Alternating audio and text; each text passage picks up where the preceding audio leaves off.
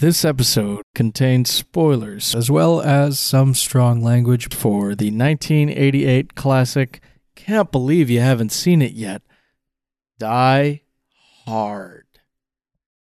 And let me tell you, if you're okay with some light international terrorism, oh my gosh, and a yippee-ki-yay, well then please, enjoy the show.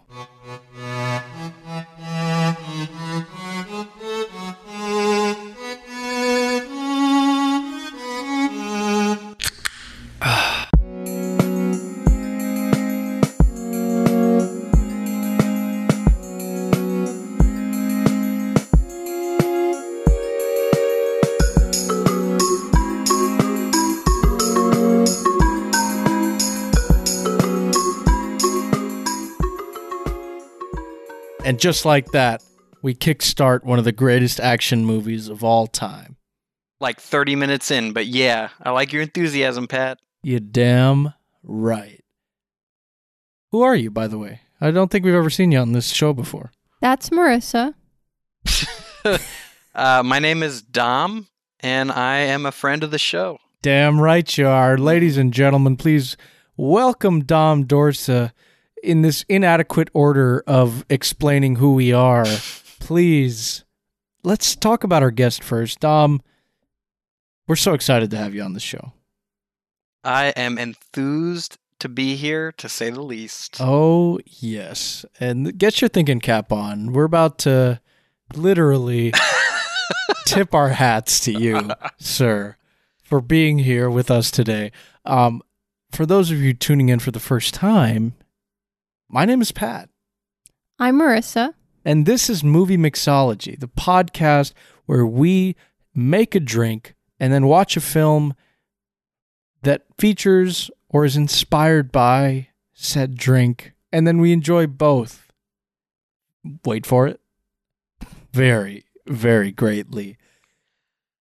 Been kind of slacking on the intros lately, I think, but I mean, 'tis the fucking season, guys. This is indeed a special episode. This is the holiday special. This is a Christmas movie. Patrick is obviously very excited. He's 4 sheets to the wind over here. I love it. We are And a very yippee-ki-yay. And a yippee-ki-yay. There you go, baby. Oh, man. Get in the spirit, because today it's a special episode, just as Marissa said. It's our Christmas special. Our second special we've done today, to date, rather. And we're watching a film that is near and dear to our hearts. John McTiernan's Die Hard. I mean, we could just end the episode right here at 3 minutes and 14 seconds. Is that actually an option? Because Yeah, but also we could, because we've said all we need to say. Have we? We haven't said anything yet. That's how good Die Hard is. Watch yourself. You're speaking to a legend over here in the form of Patrick Gibbons, okay? Oh. Yeah. Thanks, Tom. You're not welcome. That's why we bring you on. No, it's not. So we did watch Die Hard, a film, for those of you who have not seen it, about an everyman, a man that speaks near and dear to our hearts, NYPD officer John McClane. Jesus Christ, if you will. Some people, some cultures believe yes. Some cultures, yeah. He is a messianic figure. Yes, he is. Yes, really destined to bring salvation where one thought not possible, in the face of insurmountable odds. You are meant to bring balance to Nakatomi Plaza. He not really join does. them. Overcomes them with grace and with pistols. With pistols, yeah. And it's just copious amounts of C4. It's just, this movie does not get tiresome. Not to forget chest hair.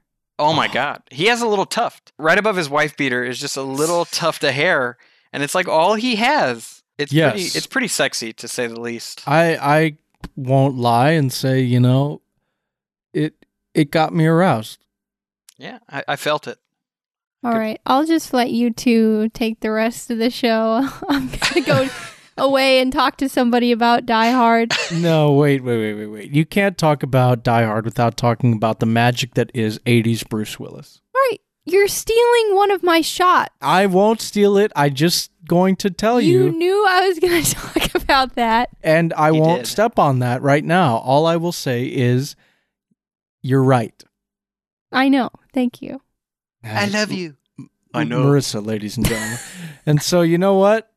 I think we shouldn't even waste time. We should just say, if you've seen Die Hard, then you're probably most people. If you have not seen Die Hard, please go watch Die Hard, because it's one of the most influential action movies of all time, has one of the greatest stories in a modern action movie to this day. It's influenced countless things that people that grew up in our age group take for granted and see all the time, and, you know, originated all that stuff. Has a stellar cast, has an incredible villain, has some great messaging, and has enough things that 3 people can each bring up 3 points about him. Yeah, it's like I Wish You a Libertarian Christmas. That's Die Hard. There's like a divide culturally in America. You have like the 3 classic Christmas movies. You have A Christmas Story, which is Middle America, Midwest. You have Die Hard, which is like Libertarian Christmas, gung-ho, Michael Bay, eat your heart out. And then you have Christmas Vacation, National Lampoon's Christmas Vacation. I happen to grow up in a mixed household. We respected all 3. God bless you, Allah Shay. But at the end of the day, I feel like Die Hard is my favorite Christmas movie. And maybe Marissa will bring this up. There's some people who don't even consider it in the pantheon of Tom, did you read my mind? I literally have a note here that says discuss the debate. Okay. How did you know I was going to... You were just like, that's something Marissa would bring up. Yeah, we really can't be like beating around the bush any further. Yeah, I just bring up all the obvious points. That's my shtick. I don't know about all that. Dom. Yeah. You are only our 3rd guest ever in the history of this show. Good things come in 3s. It's true. And you are our 3rd least favorite guest. What? So I think that, Patrick, why are you ranking our guests? That's not very nice. I mean, I just wanted to take Dom down a peg. I mean, earlier he insulted me. I insulted him. It's our rapport. It is our rapport. Yeah. We've been having this rapport ever since you and I watched Food Fight in a hotel room. Well, I will say, Pat, this is my 2nd favorite podcast I've been a part of. But who's counting? No one's counting, but I am. Yeah. Well, that's why we save plugs for the end. Okay. Dick. But we're going to go ahead and get into the question that we like to ask all of our friends on the pod. 7 inches. Oh my God. The second all right, get ready, ladies and gentlemen. Wait, that wasn't the question. This was yeah. I was wondering if we would need to give additional warnings before this episode that we, in addition to our normal. The question warnings. is, it's twofold. Okay. What started your love of movies? What is your background with movies and your love of discussing them and viewing them? Well, I would say that would have to do with my pops. You know Pops, Pat. Oh, yes. Yeah, Dr. Dorsa, welcome aboard. I connected with my dad. He's a hard guy to connect with, but movies was always an easy familial social lubricant. Yeah. Always had the TV on. He's the kind of guy, you'd be upstairs and you'd hear the TV downstairs and you couldn't sleep, so you'd sneak down the stairs and hit power on the remote, and that'd be what wake him up. Yeah. The lack of sound would wake him up, the absence of sound. So he always had movies on nonstop. He's got such a random... He's a huge Jean-Claude Van Damme fan, and I feel like you can't watch Jean-Claude Van Damme movies without dissecting them for your own sanity. And the best way to dissect something is with Damascus steel blades. Yeah, good plug. Good plug. Now let me ask you this. Now, when your father would be watching movies and then suddenly wake up... No, whoa. Okay, did I give you the wrong impression? He doesn't watch the movies. No, He's okay, asleep. sorry. It's like When the your Ocarina father of had Time. movies the music playing, of the TV is what keeps him in his slumber. Sure. Dads fall asleep watching TV, like 100%. I'm watching movies, watching TV. It's just like it's noise. It's white noise. Well, so my dad would get home from work really late. Yeah. He was a doctor. He worked in a hospital. So my mom would already be asleep upstairs in the master bedroom. So my dad would put the TV on and invariably fall asleep on the couch. Of course. But my mom is a super light sleeper. Mm-hmm. So it's one of those things where if the TV was off downstairs and I made a single sound upstairs, it would wake her up and she would be pissed. Mm-hmm. So being downstairs next to my dad and the TV and the movies, it was like the only safe place in the house to where you could be loud, is because it blended into the TV sounds, right? So every time I wanted to, like, if I couldn't sleep, I wanted some like Midnight Eggos, or my brother was awake, we'd be downstairs near the TV. My dad would be passed out like Jabba the Hutt on the couch and Oonga Binga solo, and we'd just be sitting there eating midnight snacks. This is a true American story, Dom. I It want is. you to write your next short story about this. It's a very Gatsby-esque It's forming story. right now. It is, Yeah. it is. Dom, what is a drink that you like to have when you watch movies? Drink I like to have when I watch What's your movies. go-to movie watching drink? Are you a wine guy? Do you like to pour yourself a finger or two of whiskey? I mean, what's your thing? Yeah. So if I'm going to be drinking alcohol and watching a movie, I would say my go-to is Dr. Pepper and Crown Royal. Crown and Dr. Pepper. Really? Dr. Yeah. Pepper? I've never tried that as a mixer. Dr. Pepper is a great mixer in my opinion. Shout out Dr. P. But Dr. Pepper and Crown Royal is my favorite alcoholic beverage combo for a movie. Dr. Pepper and Crown Royal. Sounds good, You're a actually. doctor and your royalty? Exactly. Jeez, big head. It's Prince Pepper. Prince Wow. Pepper. Prince Pepper himself. I like that.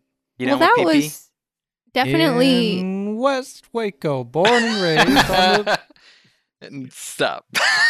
Those were some very impressive answers.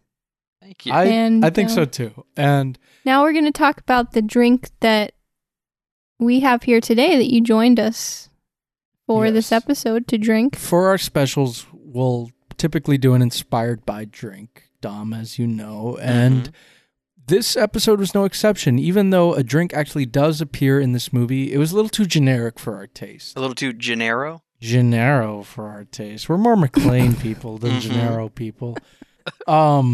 This movie has a scene where John McClane gets handed champagne. And it's very inconspicuous. It's like a blink and you'll miss it. A waiter says, "Champagne." John takes it, walks throughout a room of auditorium full of people, and next thing you know, he's just sipping it, and then he just quickly puts it back because a drunk man could not accomplish what John McClane accomplished. No, and also John McClane is not a champagne guy. I don't think it's his style. He's a Franzia guy. Yeah, he's more of a not that. And so I think that Yeah, that's more or less what we said. And so I think that it goes without saying that we had to come up with a drink of our own, a fun spin on a classic, the champagne cocktail. And with that, we had to involve champagne, some cognac or brandy, some bitters, some sugar, and just, some good old-fashioned good time. Is that what we mixed in there? There's Yeah. some good time. Good old. How many? The Robert Pattinson 2018 movie. Yes. Great film. Good old fashioned good time. Yes. So we also mixed in like some syrup, right? That would be the corn sugar. syrup. Oh, okay. Because That John would be the McClane's sugar. a So corn the champagne boy. cocktail, it's a pretty simple cocktail, right? What you do is you take about an ounce to an ounce and a half of brandy or cognac over ice, pour it into a glass. Then you mix in a couple of dashes of bitters. The typical recipe calls for Angostura bitters, but we thought, this drink is often garnished with maraschino cherries. Let's do some cherry bitters. Give it some extra flavor, some fruitiness, right? And the typical recipe calls for sugar. Just plain old sugar that dissolves when you stir it. But we were like, man, wouldn't it be great if we added these extra flavors? So what we did was we added about an ounce and a half of cognac over ice. And then we mixed in a tablespoon of corn syrup, not sugar. Seerger. Sugar. Yeah, and for any of you guests listening at home, it's not Seerger, but corn syrup. So, what's more American than corn syrup? Seerger? John McClane and Twinkies, baby. Yeah, it's everything Oh, a yeah. growing boy needs went into this cocktail. You fucking bet. And so we mix all that with a couple of shots of cherry bitters, and then we topped it with champagne. And specifically, Riesling sparkling champagne. It's just Riesling sparkling. The most German wine you can get. But Well, I don't know about that, but it was the first one that we saw. sure. Yeah. For the listeners, though, it's the most German wine you can get, baby. Yeah. Straight from... And why does it matter that it's the most German thing you can get? Because Hans Gruber, played by Alan Rickman, is the least German villain in any movie I've ever seen. Yeah, that's probably fair.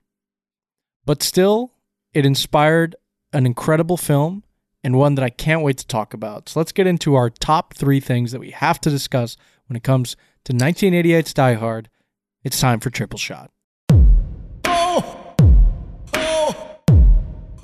Merry Christmas!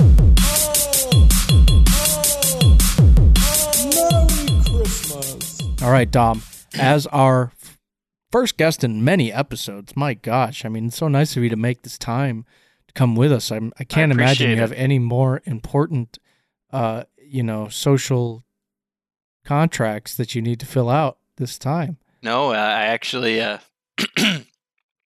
have COVID quarantine that I'm supposed to be doing. That's why, for anyone listening at home, this is a social distance episode. I'm at least 4 feet away from Pat and 5 feet away from Marissa.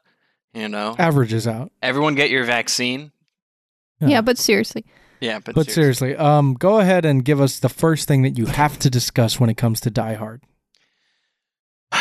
The first thing I have to discuss is it's just such a period piece. It's the late 80s. I said in the introduction, it is the libertarian Merry Christmas. Like, the big cultural shock for me as someone who just flew home for the holidays, John McClane is in his wife, Holly Gennaro's office when the shooting starts, and you see him immediately reach for his chest holster where he keeps his pistol. He's a cop in New York City. Now, that implies, since he came straight from the airport to the limo to Nakatomi Plaza, that this guy flew with his pistol. Yeah. And in the beginning, it's kind of alluded to. He's on the plane. He's talking to the guy next to him. He's like, "You flying home for the holidays?" He's like, "No." He just flew all the way across the country with a loaded handgun. That's how American this movie is. There's nothing more gun rights, freedom, Yahoo, fight the Axis powers, Japan and Germany than John McClane flying from New York City to Los Angeles with a loaded weapon.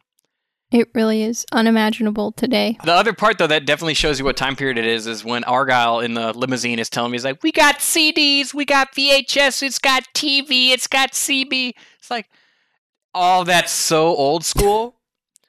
And later on in the movie, Argyle, the song Skeletons by Stevie Wonder, like, it's playing, and it cuts away, and John McClane does like 20 minutes of John McClane stuff, and then it cuts back, and that song's still playing. Well, you know why? Because there's no iPod to put on shuffle. This guy, this poor soul, is stuck on Christmas Eve with one CD or one VHS or whatever the hell in the tape deck, and it's just stuck on repeat. Wait, what was the song again? Skeletons by Stevie But Wonder. yeah, how does it go? Like that. Nice. Yeah. I couldn't agree more. I mean, that shit stuck out to me hard, particularly when it comes to the technology. Particularly Die Hard? It died hard and then got Sorry. resurrected. We're really reaching, folks. So another thing I love is just when John first enters the building, he goes up to the security guy. He's like, "I'm looking for Holly McClane." He's like, "Well, check the sign-in building." And he clicks the little touch screen 1980s edition like he's about to play golf at a bar. It's fancy. Yeah. And it is pretty fancy. Well, Don't step on my fucking first shot. Well, I was going to say that scene in reality, that it's not a touchscreen. He is coordinating, he's choreographing his finger touches to the screen changing. And it's really cool. They're trying to show how Nakatomi Plaza is this state-of-the-art building, which comes into play. They have to break these 7 seals, in order to get into the vault. And so, but to the modern viewer, you're like, touchscreens, it's no biggie. So that's lost on the modern viewer. You're supposed to see that and go, no one's breaking into Nakatomi Plaza vault. Oh, shit. Yeah. It's a screen that you can touch. Exactly. And I think this movie is the modern Orpheus. Oh, It's a wow. great John McCain take. is Orpheus, traveling through the underworld to find his lost love The underworld of corporate America. of corporate America. It's Yeah. an amazing take. I think I'm going to expand on that a little bit in my first shot because I don't want anybody else to take more of it. But essentially, I agree. That stuck out to me ever since like maybe the second time I watched this movie, that Nakatomi Plaza is almost sci-fi in its impregnability and its ability, like its weird draw of cultures coalescing here. It's a Japanese-owned business that has American staff that is being invaded by Germans, and arguably, it's so state of the art that it needs a non-traditional approach to terror in order to actually get away with the heist. And it's funny because you don't see that ever come to total fruition. You see how even with all that, all it takes is logic and intimidation to have it all crumbling down. The Germans, they start this whole terror spree by faking out the receptionist and shooting him. By a very inconspicuous, uncomplicated way, they're able to take down this completely complicated, almost state-of-the-art system, like you said. And I think that it expands even then to some of the weaponry, some of the stuff used by the police, some of the stuff used by the terrorists. All of their weaponry is also state-of-the-art. And what is that like all, just undone by? It's undone by this everyman who is just kind of hanging out in a wife beater, tank top, and a pistol. And I think that it's just kind of an ironic thing. Can I say, by the way, the attention to detail of the movie is amazing because Tony, the black hacker guy he's the only guy in the white sweater in the entire movie, his introduction to the scene, he walks into Nakatomi Plaza and he's misdirection. Yeah. And he's describing an alley-oop. From a Lakers game. He's describing an alley-oop in a Lakers game. Anyone who watches basketball, an alley-oop is when someone drives through the paint to like make a bucket and then they throw the ball away so someone else can complete the shot. That's exactly what he does. He draws the security guard's attention so that the German Hans guy behind him or whatever his name is can shoot him in the head. Mm-hmm. So he uses the description of an alley-oop to alley-oop this setup. Yeah. With very good attention to detail, as we'll probably get into, no doubt. But I didn't want to let that be lost on the viewer. For maybe anybody who's watching this for the first time, is the attention to detail, like you said, especially when it comes to the technology and just how, like, it makes the building a character. Mm-hmm. And it makes it something that you just are so invested in and like, okay, this building has it all, and yet the glaring vulnerabilities of it are just that much more highlighted, especially in the areas where it's still under construction, where some of the best set pieces in action movie history take place.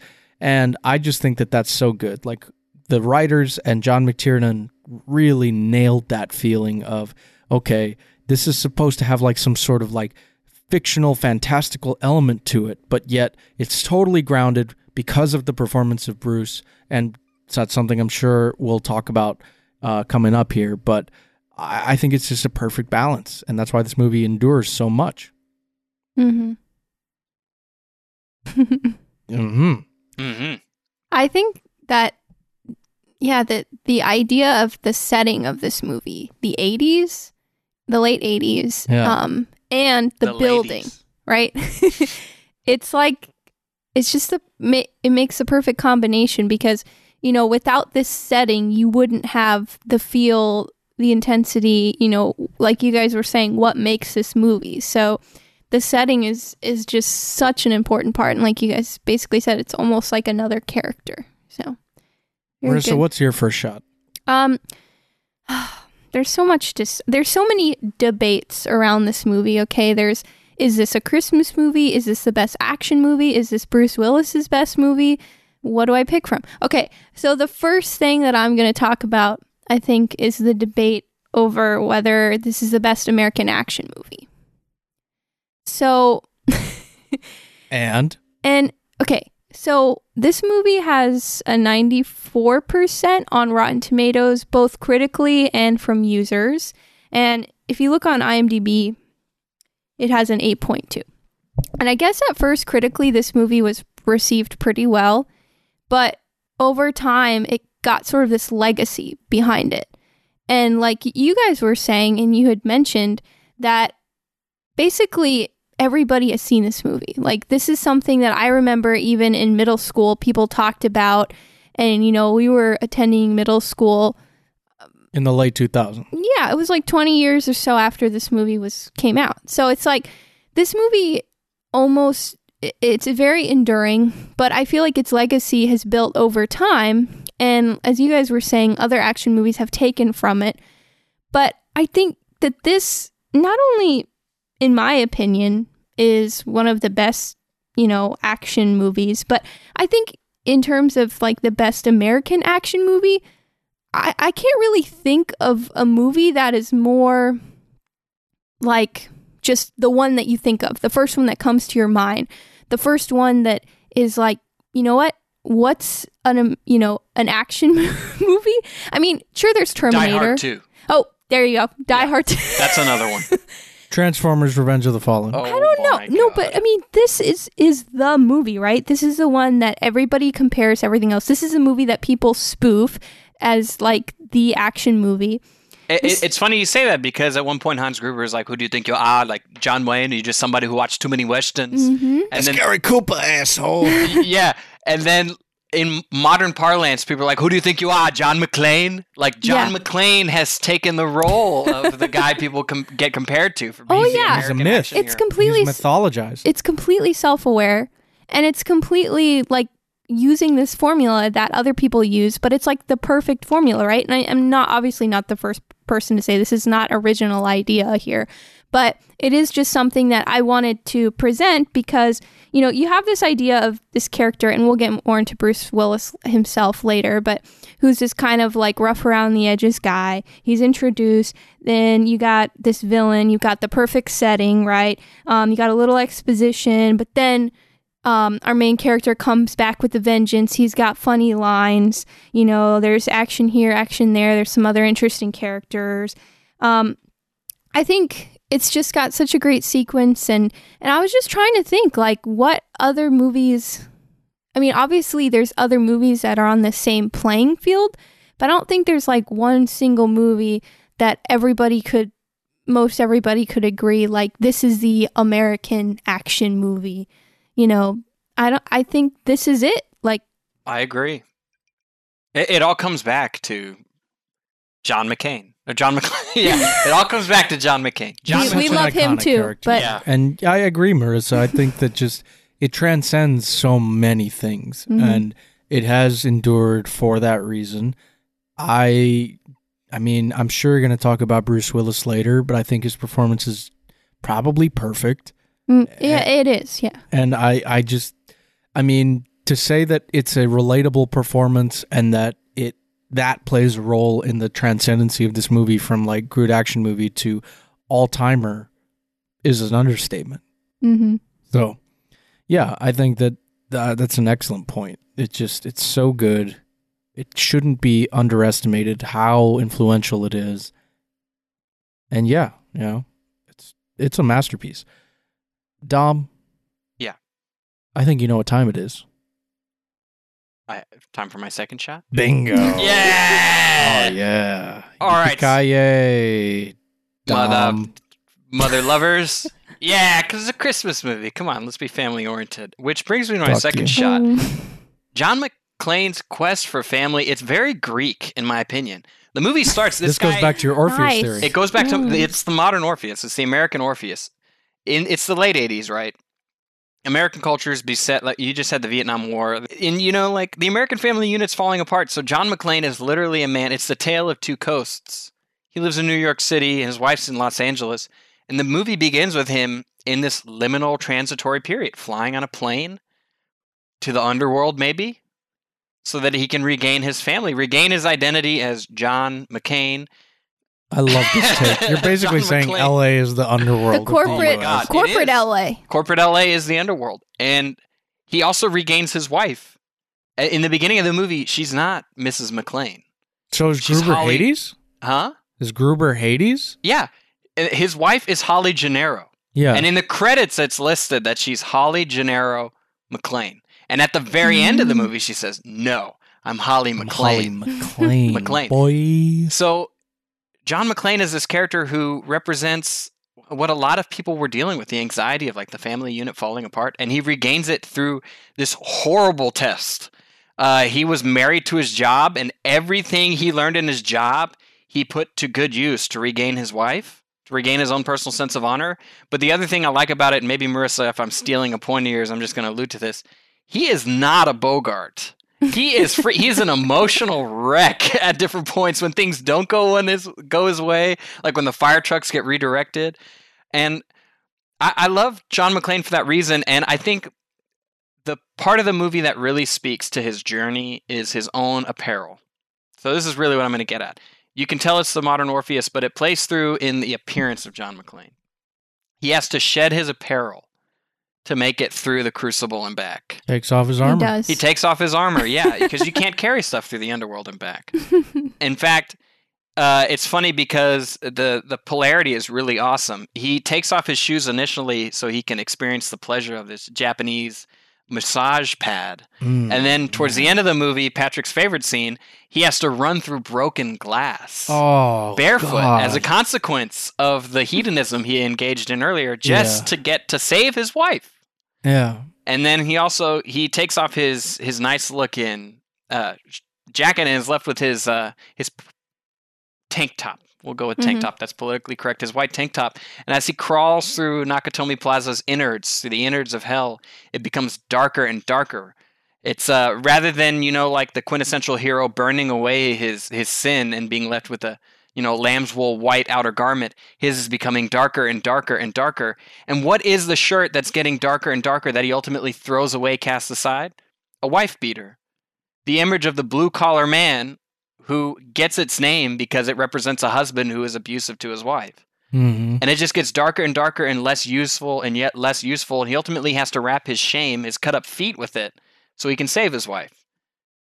And at the end of the movie, if you notice, John McClane is outside in the snow and his wife has her business coat around him. Well, snow. It's really just fax paper fucking floating into the air. But she yeah, is you're not covering wrong. him. It's a subversion of that trope with her business coat to keep him warm. And I love it. Because a single woman could not get her foot. Like, you had to be a single woman to even get your foot in the door. That's what she It had says to be successful. to explain why she changed her name. I love this take. This is like in our pantheon of great takes. I do too, and I think that it's especially the way that you took the apparel, Dom, and I think that's honestly like so true. It's so symbolic because he takes off, like you said, the symbol of his resistance to this change of his wife becoming this force in the family where she can be sort of the breadwinner, and it's kind of a change for him, and he takes off that symbol of his change, and he kind of is still able to be a hero just as she's able to be a hero, and they're kind of heroes together.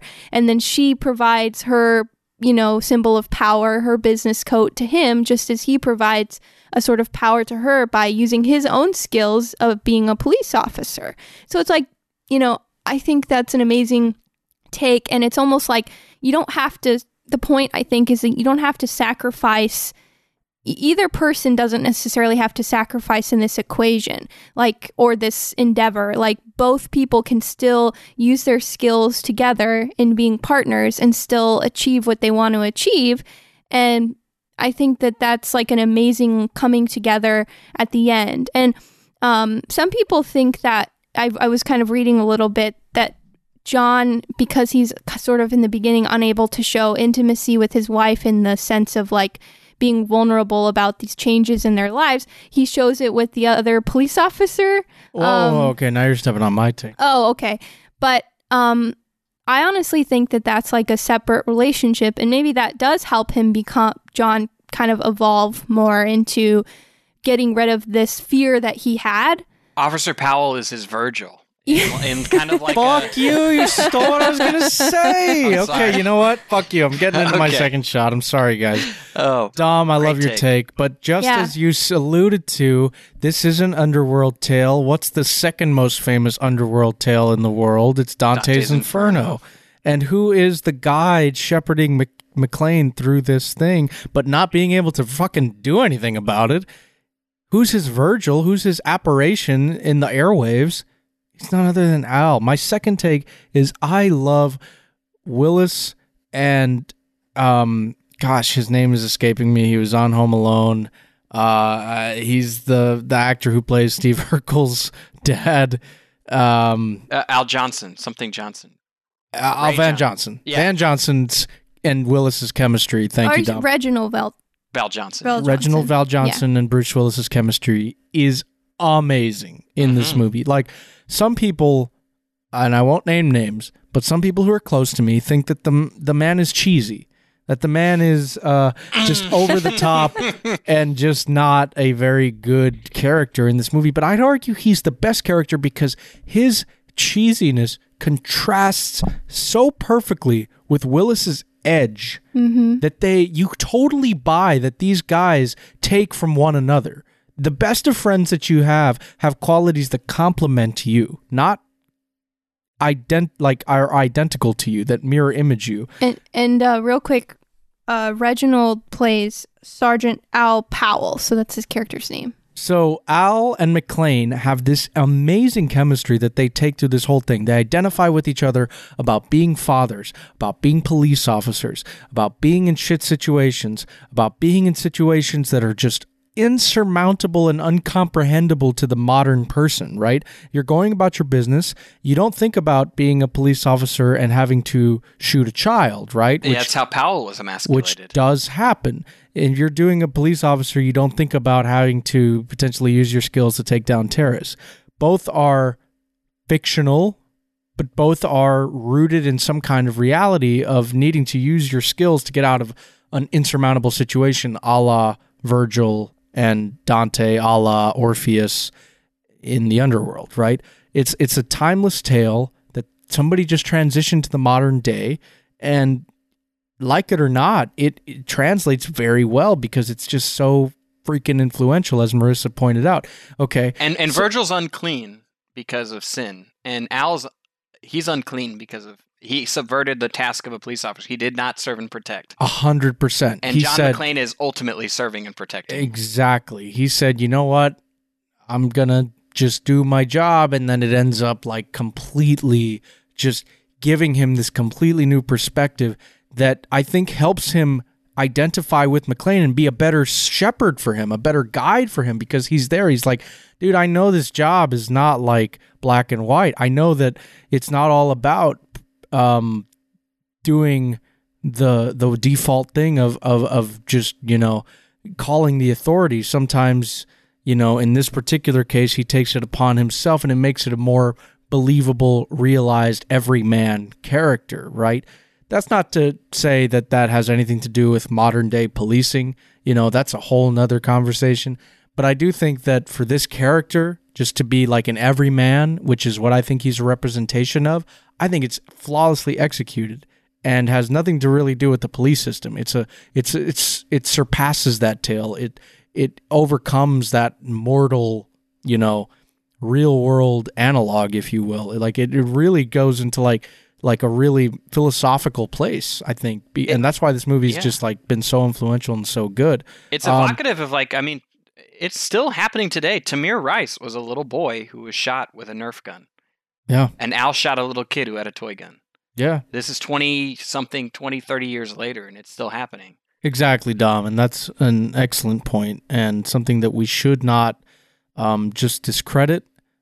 You know, and I think that they might have been trying to call some attention to that in Die Hard.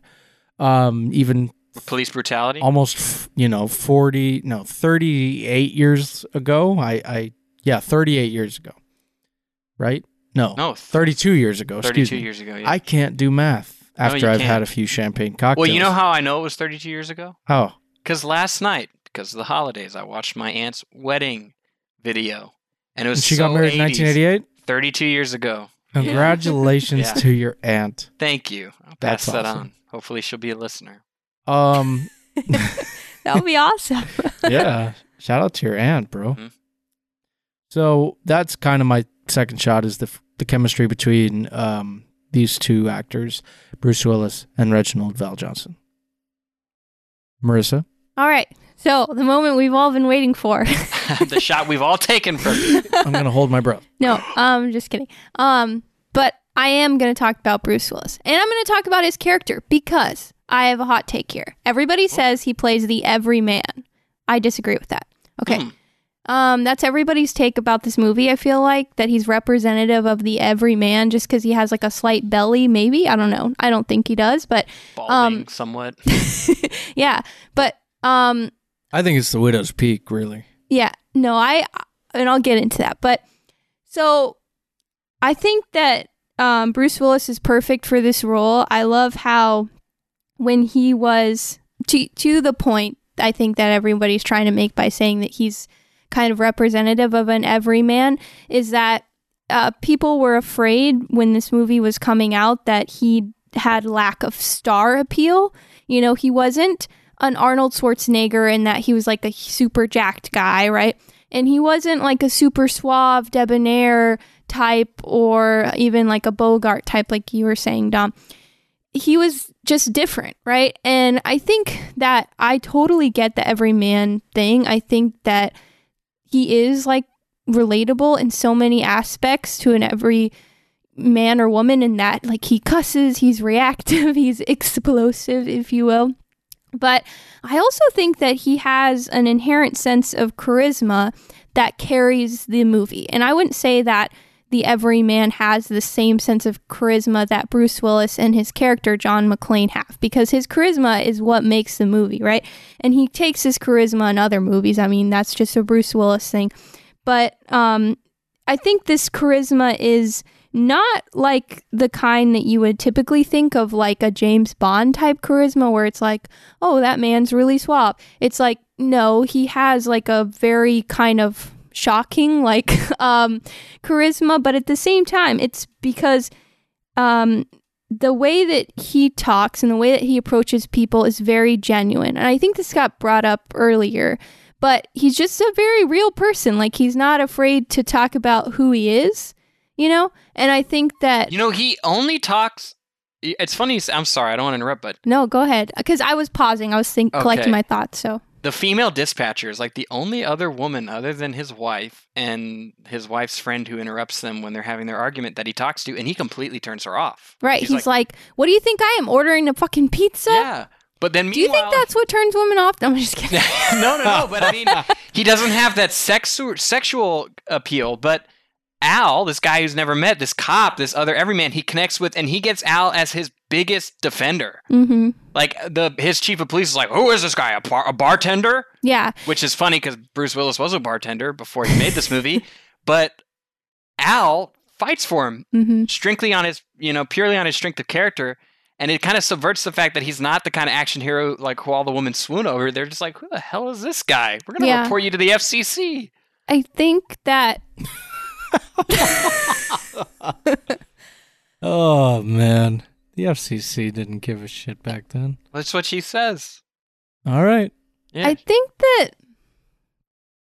I don't know. This is... I love it. And maybe I'm just biased because, like, I watched this movie... and it's already in existence, and this is like when I watched it, I knew this was the action movie. But to me, like, him not being so suave and him not being so, cheesy or whatever, I think that is like his greatest quality. Like, I think that it makes for a very interesting character, and it makes the movie funny because when he says stuff, like yippee-ki-yay, of course, it's very funny because, I just think that the casting for this movie couldn't have been any better. I don't know, and I know that they were considering a lot of other people for this role, and there were doubts, but I think that it's why it's so enduring is because of him. I agree. It really is. Like, it can't be understated just how important this is. This makes his whole career. I mean, really after this, because he was on Moonlighting right before this and doing a lot of work on TV. But after this, he becomes one of the most legendary stars. He becomes an bona fide action star that appears in most other things. This opens so many doors for him. Because of this, he can be in Death Becomer. He can be in Pulp Fiction. He can be in Sixth Sense. All these things. And you know, that 90s run that he has is just unbreakable. I think that's kind of the run is unbreakable. Really, well, yeah, but the movie Unbreakable. Yeah, I think that's kind of where it ends, to be honest with you, Unbreakable, because after that we get Sleepy Bruce Willis, which has just been so terrible, and it kind of makes me sad because obviously we know he can act, and it's just been like not great ever since then. I like Red. Red's a good movie. I think even he's done in Red, some I good think ones. he's like kind of like half-assing. Like, does he have a single like over-the-top reaction showcasing his acting ability? Is in he Red? half-assing it, or is he just not getting the kind of roles that he used to get?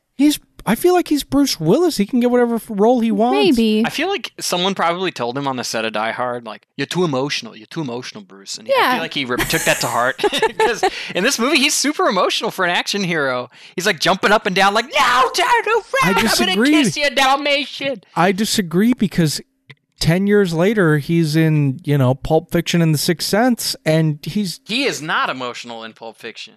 I disagree. Yeah, I see what you're saying, Patrick. I think he's very similar to this character in Pulp Fiction. Let me ask you something, Dom. Yeah. You know the scene in Pulp Fiction when he's trapped in the, for those of y'all who haven't seen in the Pulp pawn shop Fiction, we won't basement. spiel it with it, but he's trapped in the pawn shop. Yeah, with Marcellus. Okay. He does some of the best face acting I've ever seen because he simultaneously conveys adrenaline, fear, anger, like denial, self-hatred and self-loathing, and like remorse because of his actions and what he almost does in that pawn shop scene. He can do some incredible shit. And just the fact that, like, as soon as 2002 hits, as soon as Ocean's 12 hits, he's like, you know what? I'm just going to be like, oh, Julia, so great to see you. Like, just super reserved and quiet the rest of the fucking decade. Like, I will admit to our hardcore fans out there, shame on me. I still haven't seen Glass, which I'd really love to see. He's very subdued in Glass. Well, I think... yeah, but I've heard it's still better than half the shit he's put out lately. I think his tough guy persona, and this is me kind of circling back, I'm sorry, to what we were talking about earlier, but I think in this movie, he has a perfect tough guy persona that's a little bit different than your usual, but it's like very entertaining and very much like, I believe that this guy is a real tough guy, a real person, right? And I believe that this person exists. I think it inspired, especially his tank top usage, of Vin Diesel in the Fast and Furious franchise. Ooh. I think that, I love that. there's a certain kind of tough guy, and Vin Diesel, like we were talking about earlier, and Dom, you had, I think we were having this conversation before about Vin Diesel, I don't know, at some point, but I think that Vin Diesel is also like not your typical, like, oh, he's your typical action star, but he was cast and he was perfect for the role, and you're like, oh my gosh, Vin Diesel is the perfect tough guy in this role. I mean, he's obviously not as explosive and as emotional, sometimes he is in the Fast and Furious, but I think that it's the same kind of concept. Like, I don't always like it when action movies cast some like super suave or super, typical pretty boy or whatever in the role. I think it's much better if you cast somebody with a little bit of edge and who has a great personality, because that is what makes the character. Harrison Ford. Yeah. Yes, Harrison Ford too. He's not your typical, like, and he's the only other guy I could see in this role. I agree with that. And it's because he's been in a very similar role. All the president movies. Yeah, the one where he's on Air Force One. Yeah. Air Force One. Yeah. That's like it's Die Dom, Hard I'm only gonna tell you in this the air. once.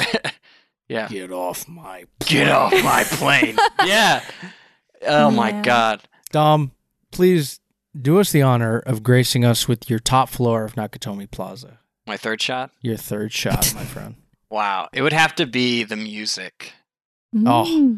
You Um, did point out some great points about the music that I'd never noticed. And being a musician, I'm ashamed I never noticed them, but I thought they were brilliant. I think the fact that for an action movie, they took the time to make Joy to the World into the A motif. the motif into a motif. And it's not only it's hummed at certain points, it's played in the background. It's played in the background twice. Once it's played in the background when Al is at the corner store, and also it's played in the background the orchestral version, the Beethoven version at the Nakatomi Christmas party. And I think we talked about this when we were watching the movie. At one point, Takagi says like, Takagi, I'm sorry. He asked John McClane, or John McClane asked him like, I didn't know the Japanese celebrate Christmas. He's like, oh, we don't. Ever since Pearl Harbor, fizzled out, we thought we'd win you over with tape decks. But it shows that there's kind of like an awkwardness to this Christmas party. Yeah. Yes. It's forced just in such a way as so many, I can speak for this from experience, but so many corporate Christmas parties are often forced. They are done as a token of, okay, we will give you some sort of like, bone. We'll throw you some sort of life raft that you've gone through this whole year of just, here you go. Here's some ability to, at least have fun, forget about all that because we're going to give you stuff for free. But if there's no sincerity behind it, you end up with people playing Beethoven's Joy to the World as opposed to the Christmas Carol. And which is what I was going to say. Like, they take that the Nakatomi Christmas party, they're playing like very somber orchestral versions of all these Christmas songs, which is very foreshadowing because it's not an average Christmas party. People get shot and a lot of people end up dying. But it also is really cool in how they take the motif of Joy to the World and they play it throughout the movie and put you on edge. You're full of edge. You're full of adrenaline.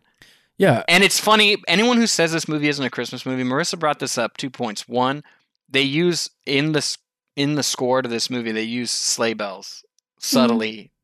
They really do. To evoke dread and to evoke that Christmas feeling. But two, at the very end of the movie, what is the song that plays it out? Let it Let it snow. snow. Snow, let it snow. And there is Crosby. fake snow. It's like an LA Christmas with the paper ashes falling down, as we Yeah. already Let's- mentioned. And we'll get to that in last call, but yeah, like the Christmas movie, non-Christmas movie debate. I think we all are on the same page about Yeah, and I was saying, I was considering making this one of my shots, but it kind of just ends up becoming something that, of course, we're just going to keep circling around so we can keep discussing it because I have other things that But I love I your can talk take. about. Yeah, I love the take, Dom. I think that's great to notice the motif. Oh, and also, back to music. The fact that he's listening to Skeletons at 2 separate scenes in the limo, set 30 minutes apart, shows that this guy's bored out of his How does that song go again? Get down with that donka donka! Yeah, very good.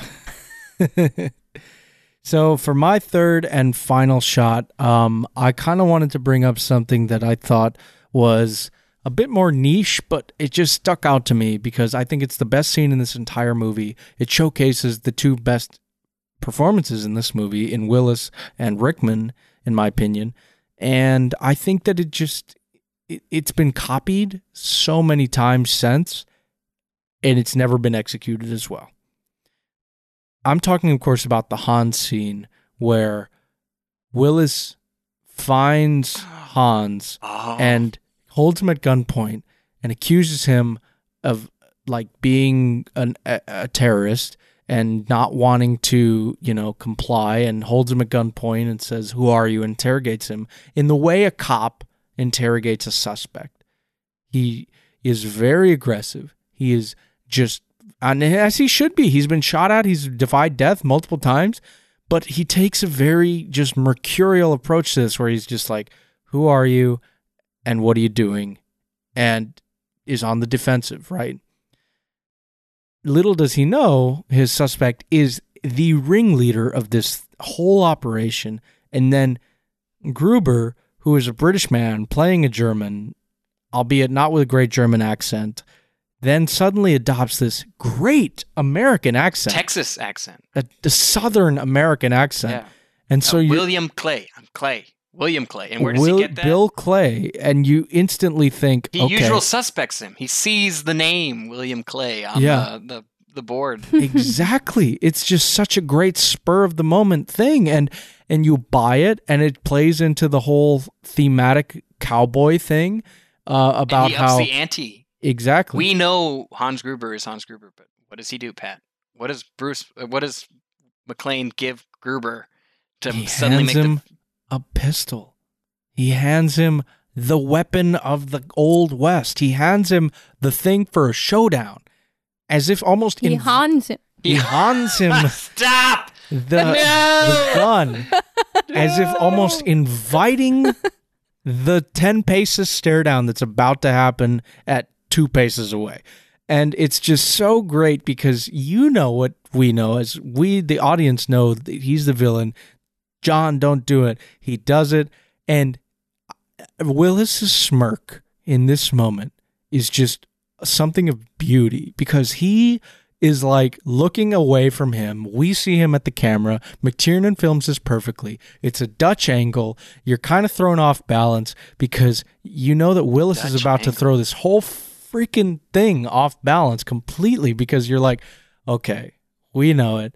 And we don't really expect John to know it, but then he subverts it again. It's like a subversion within a subversion that's executed so brilliantly because he's like, you think I'm fucking stupid, Hans? Come on, give me that gun. And what's funny, too, about it is it when you've watched it a lot of times and you expect that, like Bruce Willis goes. Yeah. Then turns on it. You can see that was his strategy. I think he knew. Oh, Hans he Gruber knew was from Hans the Gruber. moment he said his name was And Bill, why did he whatever. give him the gun? Because he was trying to catch the villain monologuing. What does Bruce Willis ask him when he has the gun to his head and Hans Gruber doesn't suspect he's getting out of it? What do you need the detonators for? Yep. That's what he's trying to figure out. Oh, yes. He knows it from the beginning, and it's a complete underestimation of the everyman. I still subscribe to that theory, but just underestimating somebody in general. You don't know where they've been. You don't know what they're capable of. And if you just assume everything about this and you assume that they're dumb because they're from a different culture, because they're just not you, that can come and bite you in the ass. And it almost does for Hans if his henchman didn't show up in the elevator right after that. His Hansman. But just the whole scene, all of the dynamic between Willis being this so confident, self-assured cop and the equal, just I've outsmarted you. I'm 10 moves ahead of you in chess of Hans Gruber, who's funding this whole criminal enterprise, and they share a cigarette and they exchange the guns. His and last cigarette. Exactly. Bruce Willis has 2 cigarettes. He smokes one. He's like, do you smoke? He's like, yeah. That whole interchange is just so brilliant because you're like, oh my God, who's gonna win this battle of wits? And literally, if it wasn't for the henchman, it would be John McClane. Mm-hmm. You know what the Battle of Wits in this movie reminds me of? What's that? Heat. Oh my God. Okay, take a drink, listeners, for every time Marissa mentions Heat or The Dark Knight. Yeah, I really just want it. Her 2 favorite movies. She had a fire. I had coffee with Hans Gruber a half an hour ago. I had a cigarette with Hans Gruber. Yeah. Oh, man. So good. So good. Marissa, before we get too far into the weeds, we will do Heat one day. I promise. Please. We will do Heat one day, so I swear. Why don't you go ahead and give us your last shot about Die Hard? All right. So my last shot is just how much I love Alan Rickman. So Alan Rickman, this is one of his, we all know him, of course, for his other amazing performance in Love Actually. Dogma? Yeah. No, I think he was in Harry Potter. Yeah, I think maybe. Oh, but No, really? Alan Rickman. Yeah. Rest in peace, man. Yeah. Rest in peace. Really. the legend. I real quick had to, of course, mention because this, of course, like Snape is his enduring role. It's such a beloved performance, and if you go back and watch like interviews with him and the kid, like the Harry Potter cast when they were kids, and they all have like such wonderful things to say about him as an actor and how like he just, I think the guy who plays Ron Weasley, Rupert Grint. Rupert Grint, yeah, he was saying like when he was a kid, he drew like a picture. He was just joking around of Alan Rickman, and Alan Rickman dressed as Snape like came over and was like, "What are you doing?" or something, like took the picture just joking.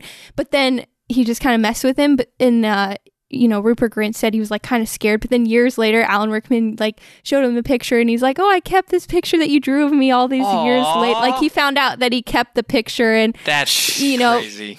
But like the whole That's time, so heartwarming. yeah. But I know that the cast, like everybody had good things to say about him. He was like such a sweet man, and this role, even though like we do jest about the kind of German accent is funny thing, this really, I think, he's really remembered for this role and this villain because a lot of people talk about how this villain is interesting, and like the reason why I think the script is interesting, of course, I actually think the script is really good in this movie, and people can fight me. Except for the German. Yeah. Wir haben keine Zeit. No. I think that Alan Rickman's performance is what elevates the villain angle to like a whole new level. And it is over the top in many ways, but it is witty, and you have that banter with him and John McClane, or not even banter, but just like the idea that these are two forces coming together. And when you have that kind of coming in a good match, it always makes a good action movie. And I think he's a great opposite to the character of John McClane. And yeah, just I think that's one of the first things that I think about when I think about Die Hard is his performance, and just how much as an actor he just took on so many interesting roles. Like I was joking about Love Actually, but even in that movie, his role is very interesting and explores like a family dynamic that is one of the more emotional parts of that movie. So he's a great, I just love watching his movies, and Alan I always Rickman, will. great at playing complex characters. Have you seen Yeah. Bottle Shock? I haven't. Bottle Shock with him and Chris Pine. It's like set in the California wine country in like the 60s or 70s. It's like the first time in California Chardonnay I'm won. gonna stop you right there. Yeah. I'm sold. You just need to watch it. He Chris plays Pine that kind of is character like- where like you don't expect him to be a good guy, but he is kind of like Chris Snape. Pine, Patrick loves Chris Pine. Yeah, it's a great movie. And I Chris just Pine's got wanna- long hippie hair. I just wanna. I can't say it, but yeah. Oh, hey, as to the characterization of him as a villain, you just reminded me the cat and mouse play between. Just like Heat. No. Yeah. Well, no. Remember, the villains get really upset at one point because they're like, he knows everything, because they can hear him on the radio telling the cops the Yeah. names. And you see John McClane writing the names down because he's listening carefully, because he's paying attention. But Alan Rickman Hans Gruber is equally paying attention because he only saw John McClane not wearing shoes once. Mhm. And then when they have him undergunned and he's shot the knees out of one of his henchmen, he immediately tells his guy, and Shoot the glass. yeah, but he says it in German, and then the guy's like, "Oh, what? I've spoke German my whole life. I don't know what you want me to do." And he's like, "No, shoot the glass." Yeah, let me say it in an English German accent. Yeah. It's such a clever move. Yeah.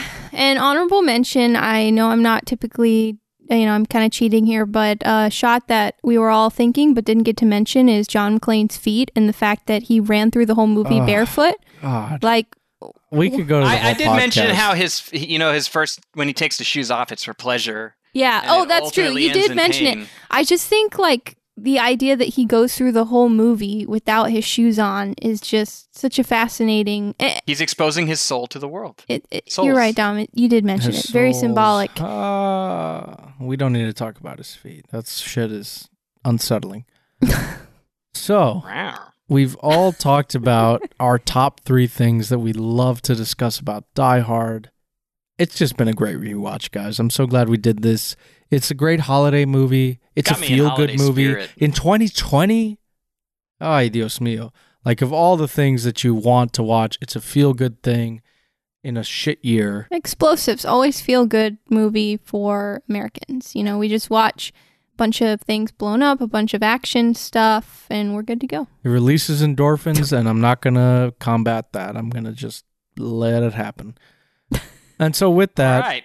you know what else we're going to let happen? The ending of this movie. Oh. All good things must end, unfortunately. And that's why we have to talk about the ending of this movie, talk about maybe why McTiernan chose to end this movie as the way he did, and maybe have that debate about Christmas once and for all in our last segment, appropriately titled Last Call.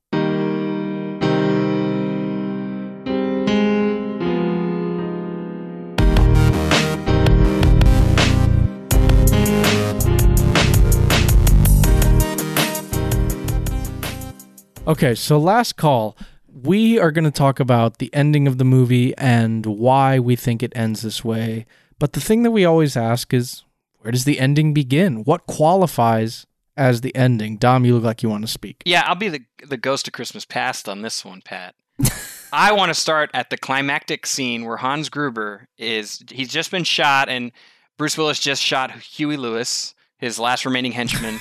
And Hans Gruber just fell out the window, and he's holding on to Holly Gennaro's wrist. Mm-hmm. What is he holding on to? The Rolex. Chekhov's Rolex. It's a great plot device for any great drama. It's Chekhov's Rolex. Earlier in the movie, the character Ellis said he wanted Holly to show him the watch, and he built up this huge watch. It was like symbolic of Holly's success in the underworld, in corporate America. I'm sure I'll see it She was rewarded later. with a watch, and he says, "I'm sure I'll see it sometime." And sure enough, he does. And what ends up happening?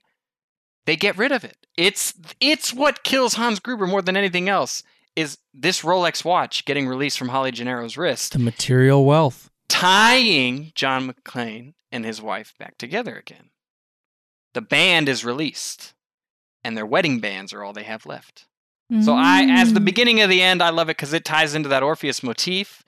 It's the first time in the whole movie since the beginning that they're together again and that they're holding each other again. And what do they cast off? They cast off the terrorist villain, very literally, but they also cast off her ties to Nakatomi Plaza. The watch that Ellis, this scummy guy who almost set everything back, gave to her. They cast it into the ether. And you're right, Tom. Like, she doesn't need that in order to be successful and be with her husband. She can get rid of the material kind of negative part of it and still retain her power and be a businesswoman and have her business jacket, like you mentioned before, and still be with her husband. And he can accept like this change in society, this change that this women empowerment thing, and being a partner, like all at the same time. It's like a great, I don't think that's how everyone perceives it, but I think that is how, after you explained your theory, and how I was thinking about it, I would like to perceive it as well. So, yeah, I mean, and Marissa, I agree with you completely. I think that it's an interesting relationship at the end for sure. And then Dom, I love your take as well. I think that, the real love story, let's be honest, it's between McClane and Al Powell. I mean, it's very Fast and Furious, isn't it, Marissa? Yeah. It's very Paul Walker, Vin Diesel. Yeah, definitely. The way the music swells and they stare into each other's eyes. It's a beautiful moment. It's not even a controversial take. But Dom, I think that the ending truly starts once they are down there and the subversion happens where Holly is carrying John, and then all of a sudden, surprise, the henchman is still alive. And it's a very specific henchman. He is the brother of the first person John McClane kills. Mm-hmm. Who makes it all the way to the end, to the epilogue. Who kills him but John McClane's new brother? Yeah. Al Powell, Steve Urkel's neighbor. Yeah, and some people think it's, kind of cheesy that he has like a role shoehorned in at the end. And, maybe it is to some extent. Maybe there's some validity. He has the biggest character development. Like I was saying off topic earlier, like at the end of the day, the real love story is between Powell and policing. Oh, really? He falls in love with his duty again. Yeah, and he rekindles the love. by being a protector and saving this person he's starting to love again. And what better type of film about a rekindling of a love lost than a Christmas film? When Yuletide This is basically a Hallmark movie celebrations I think it is. that I would watch in my jammies. Yes. Jammies. Yes, I agree completely. I can attest. You don't need money. It's the power of love. The power of love. Amazing. I think that. Thank you for the reprise of Skeletons there. I think that's where the ending starts. But either way, can we all agree that the last shot is kind of iconic and puts an end to all of the Christmas debate? I mean, like Marissa alluded to earlier, it's fax paper flying out of this office building like snow on the ground. And then Argyle Snow is playing. drives them away in Let It Snow. Yeah. In basically a carriage. In basically a carriage, yes. And I just think that even though the movie does not put Christmas at the center stage, which is, in my opinion, the only argument against it being a Christmas movie, I think that is the only argument. I think that the themes and the familial bond that is like a through line through this movie, even though it's not also not the center stage, it is like the beating heart of this movie is McClane's whole devotion to his family. And all the scenes interjecting, like with the scumbag lawyers and like Holly and the motif of the photos of the family being like a plot device. I We mean, never even talked about the press. we did not talk about the press because they are just like the secondary villains of this movie. Yeah. You know, They It's- really are. They allow Hans Gruber to know that Holly Gennaro is Holly Gennaro. and they get what's coming to them. They get a big punch in the face from Holly at the end, much deserved, because the man threatened to call the INS on a woman who Last act of violence in the movie is Holly who Gennaro. he had no idea was like he just kind of threw that threat out there. She could have been an American citizen. She very well could have, and it's just a rude thing. The reason I think that the housekeeper lets them into the house is because he like dramatizes the whole situation and says this might be the last time the kids can talk to their parents, which logically makes sense, but he didn't care about that. No. It wasn't sincere at all. He was using it as a means to an end, and that's why they're the secondary villains of this movie. I completely agree. And I was just going to say real quick, for anyone that disagrees with us about this take, because I think all three of us are in agreement that this is a Christmas movie, It's a but Christmas movie. there's, I was reading some polls about only about 25% people polled actually think this is a Christmas movie. The other people Are wouldn't wrong. category. Yeah. Yeah. But if you disagree, feel free to email us at momixpod@gmail.com. That's momixpod@gmail.com. and we would love to hear arguments because I know some people who I've talked to who disagree with us about this point, and if you would like your reasoning to be read on air, then feel free to contact us. Please tell us. And while you're at it, please go ahead and follow us on social media. momixpod@gmail.com is our email, but @momixpod is our handle on both Facebook and Instagram, MOMIXPOD. And if you want to give us some extra support, go ahead and rate and review us on Apple Podcasts. I mean, that's how kind of we get discovered. It's the season of giving. I mean, if you want to give a little and you don't really want to contribute to Kickstarters or GoFundMes or anything like that, this is free. All you got to do is go on Apple Podcasts, put 5 stars, maybe a little blurb about why you like us, and that's it.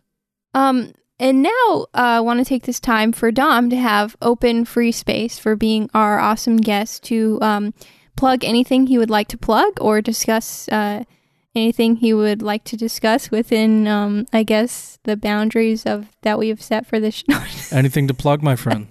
Yeah, so check out Season 2 coming out hopefully in the early spring around NFL draft season of my own podcast that I do with my friends. Yeah. It's produced by Triple Wait, we're Option not your Media. friends? No. With Ouch. a select group of cats. It's a college football podcast called the College Football Family Hour. It's very family appropriate if your family consists of middle-aged men and no one else. And gamblers. And gamblers, yeah. Woo! And, I can't confirm this is the best gambling on college sports podcast I've ever heard. It's definitely a fun time, and it's all independently produced and mixed, and it is the season of giving. And just like Pat said, all you have to do, go on either Spotify or Apple Podcasts, and then open another tab and send me $100, and that's all I need from you in order to be a successful podcast host. Amen. Well, to that, you brother. guys should definitely check out Dom's podcast. Thank you. It's been so wonderful to have you here. You and Likewise. Mason, Even though you and don't think Luke and we're your Connor. friends.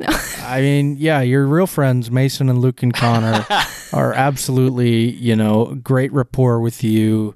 You produce most of the episodes. It's some top quality stuff. If you like what you heard from Dom here, just imagine that in like an amazing sports setting, and you've got yourself a good time. So please check them out. College Football Family Hour. Check it out on Spotify, the Google Play Store, or Apple Music. Yeah, or but wherever check you us find out podcasts. first.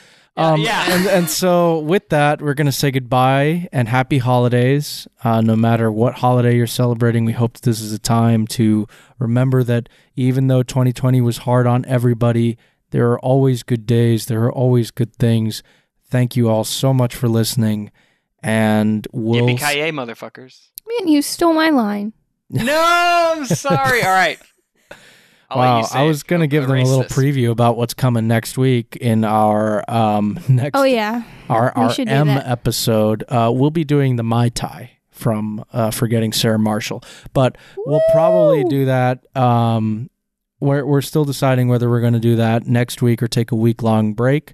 If we do it next week, surprise. If we take another break, then we warned you, and we'll see you in 2021. Thank you guys for listening. And as always, Yippee-ki-yay, motherfuckers. Oh, man, sorry. I missed the cue. that's okay. But it's all right. Dom probably says it better. All right. Yeah, thanks, guys, for listening. Stay safe and have a happy holiday season and next couple days, even if you don't celebrate any holidays. Stay thirsty. Jesus Christ, Pat.